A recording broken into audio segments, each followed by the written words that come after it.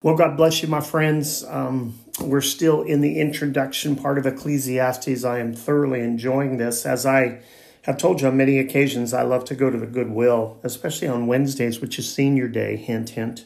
And I love to buy books. And I was going to the Goodwill. Janie and I went to the Goodwill Wednesday, and I found a book on Ecclesiastes. First time I've ever found one. I'm really enjoying it. But I'm also using Wiersbe. And today I want to just, again, whet your appetite for Ecclesiastes. I know I keep saying that, but we'll get into Ecclesiastes tomorrow. But I really want to get into out of Wiersbe's breakdown of the book. And so this is from Wiersbe's Bible commentary, Warren W. Wiersbe, and this is from the Old Testament, obviously, because we're looking at the book of Ecclesiastes, the book of the teacher, the book of Solomon later in his life, writing about his life. But I want to just give credit where credit is due. I am totally using Wiersbe as a breakdown to help us to understand this book. So let's get into it. And I'm just going to read a few things, and hopefully I can get through this and help you. Get a notepad handy. You don't necessarily have to have your Bible. You can write these verses down and look them up later. I'm just going to give you an overview. Okay, the aim of the book. Solomon has put the key to Ecclesiastes right at the front door. In verse 1, vanity of vanities, saith the preacher, vanity of vanities, all is vanity. What profit hath a man of all his labor which he taketh under the sun? Obviously, Wiersbe uses the King James here. And this is chapter 1, verses 2 and 3. And then just in case we missed it, he uses this term again in chapter 12, verse 8. Solomon introduces some of the key words and phrases, and we want to look at them. Vanity to vanities. You heard that a couple times right up front. He used this word 38 times in the book. And the Hebrew word is hevel, H-E-V-E-L, and it means emptiness, futility, and vapor. And oh, doesn't that fit what's going on in our society today? People are searching for everything. And can I tell you, I believe they're searching for truth, and you and I have that truth in Jesus Christ. You and I need to understand that people are seeking it out, and they don't need you to know every scripture. They just need you to be able to share the reason of the hope that's in you with meekness and with fear. First Peter chapter 3, verse 15. And so just a couple scriptures and say, you know what, that's a great question. I'll look that up for you. They'll appreciate your honesty and your humility. So they're looking. Whether Solomon is considering his wealth, his works, his wisdom, his women, his world, Solomon comes to the same sad conclusion. All is vanity and vexation of spirit, chapter 2 and verse 11. Now, this is a depressing book. If you're looking at it as if Solomon's kind of writing a suicide note, and he's not. What he's saying is everything that he has tried in his life, although it has given him temporary joy and temporary pleasure, has led to vanity. Another terminology you'll hear, actually two, under the sun and under heaven. 26 times he'll use the term under the sun, which is kind of the human viewpoint. As I'm looking at it from a human viewpoint, and I'm looking at my labors or my work or all of those things that are attached to the ground. And 3 times he uses the term under the heaven, which seems to apply something more of a divine outlook from God's perspective. We need to study and we need to look at this viewpoint, because there are 2 things that are going on in his life. He's trying to look back at his life, and he's discussing so many things from a human viewpoint, which we do. We look back and we go, this was a waste, or this seemed good, or this was okay. And we look at things, and then we need to look from a spiritual perspective or a heavenly perspective down from, if you will, from God's vantage point through Scripture. What does all of this really amount to? Let me read this from G. Campbell Morgan, talking about Solomon's outlook. And again, this is in Wiersbe's book. This is not me. This man had been living through all of those experiences under the sun and under heaven, concerned with nothing above the sun, until there came a moment in which he had to see the whole of life. And there was something over the sun. It is only as a man takes account of that which is over the sun as well as that which is under the sun, the things under the sun are seen in their true light. This is a great quotation. I'll probably use it again. When Solomon looks at everything under the sun and doesn't look at the things from above the sun, he only sees them through human perspective or human vantage point. But when he allows himself to look and to go back and to trace the things that God had spoken to him, the things that God had showed him, the things that God had promised him, he changes his perspective. But again, he only uses in the entire book of Ecclesiastes 3 times that terminology, under heaven. And we will look at them as we get into this. They're found in chapter 1, verse 13, chapter 2, verse 3, chapter 3, verse 1. Another word that he uses is the word prophet. The Hebrew word is yitron, Y-I-T-R-O-N, and it's usually translated prophet. But in Ecclesiastes, it actually stands for a little bit more, maybe a little bit. It is used nowhere else in the Old Testament, and its basic meaning is that which is left over. So that which is left over in a financial sense is your assets or something that you gained or your profit. But in this terminology, what he is saying is what is left over of all of these things that I've invested in my life. In the light of all the puzzles and programs of life, what is the advantage of living? Is there any gain? Is there any profit? He uses the word labor. At least 11 different words are used to describe labor, but this one is the word amal, A-M-A-L, used 23 times in Ecclesiastes.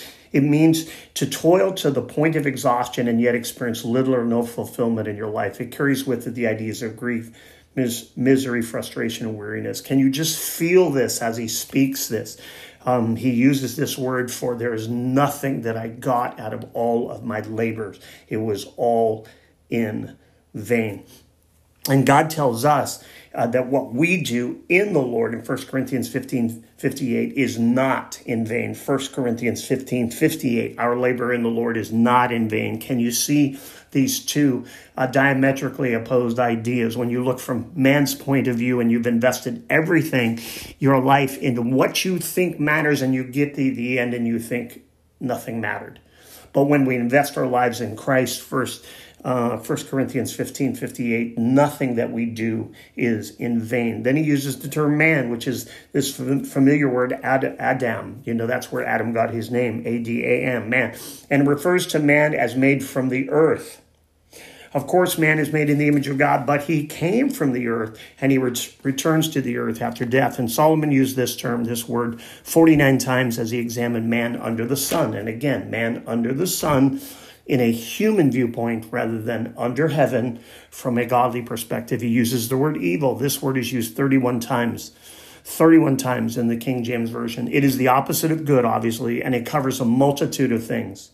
It's not just doing evil. It is pain, it is sorrow, it is hard circumstances, and it is distress, and it is one of King Solomon's favorite words for describing life, again, as he sees it, under the sun, or from a human perspective. I hope some of this is helping you and will help you as we get into Ecclesiastes. I hope it's whetting your appetite to study this on your own.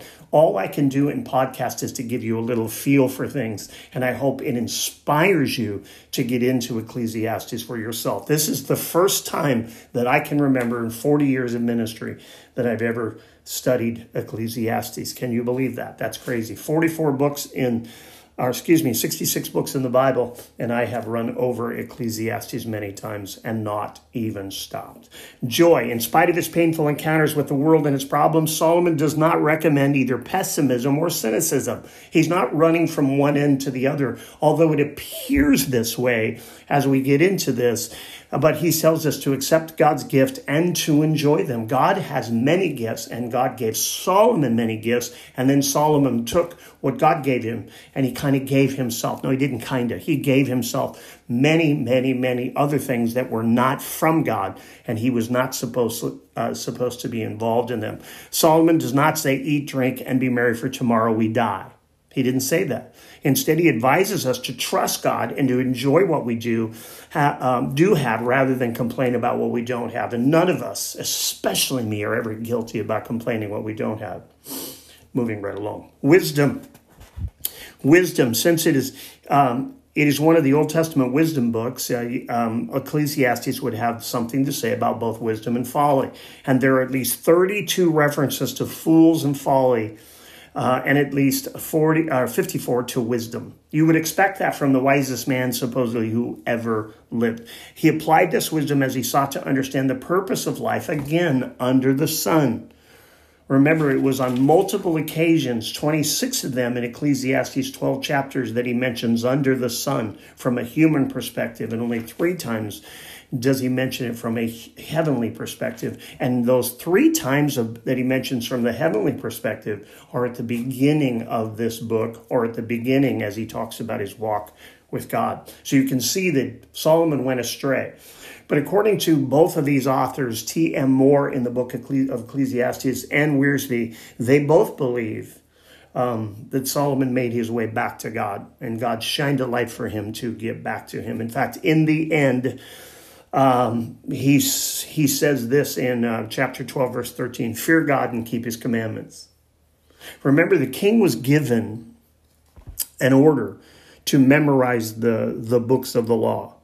And he would have his own parchment. He would have his own scroll of the law that he was supposed to read every day. And he was supposed to keep it with him on his throne. And he was supposed to have it handy. And obviously many kings did not. He mentions God. Solomon mentions God 40 times, and always using Elohim and never Jehovah. And this is important. You can write this down. Elohim means God in the English Bible is the mighty God, the glorious God of creation who exercises sovereign power. Jehovah, or Lord in caps, in the English Bible is the God of the covenant, the God of revelation, who is eternally sufficient and yet graciously relates himself to sinful man. Since Solomon is dealing exclusively with what he sees under the sun, he uses the word Elohim. He uses the word Elohim rather than the Creator God, rather than Jehovah. He uses Elohim. And so we'll understand this a little bit more, and we'll make this a little bit more clear. Solomon was the ideal person to write this book, for he had great possessions, wealth, wisdom, opportunities, and necessary to carry out the experiments required for this investigation into the meaning of life. God did not make King Solomon to disobey just so he could write this book. And he does not make you and I disobey so that we can have something to tell. Our tests become a testimony, but when we fail because we fail to ask God for help and to submit to him and to fall in line with his direction, his guidance, which, by the way, is always available in the Word of God. People have told me many times, God's not speaking to me. And I say to them, how often are you opening up the Word? God speaks to us through his Word. John 1:1 says, the Word was with God, was God, is God, and the Word, 14, was made flesh and dwelt among us. Those 2 verses, John 1:1, John 1:14, will tell you that Jesus, the Word of God, wrapped himself in human flesh and came down to our level. What God does that? Only our God comes to us. In other religions that talk about God, they talk about multiple gods, or they always talk about us having to crawl to him, or to crawl to that God, to earn our way to that God, and yet God came to us. I'm excited about this study, as you can tell, and I'm hoping that I'm whetting your appetite, and I promise you, tomorrow we get into Ecclesiastes chapter 1. Let me pray for us. Numbers chapter 6, verse 24. The Lord bless you and keep you. The Lord make his face shine upon you and be gracious to you. The Lord turn his face towards you. Give you peace. Love you big. Stay safe.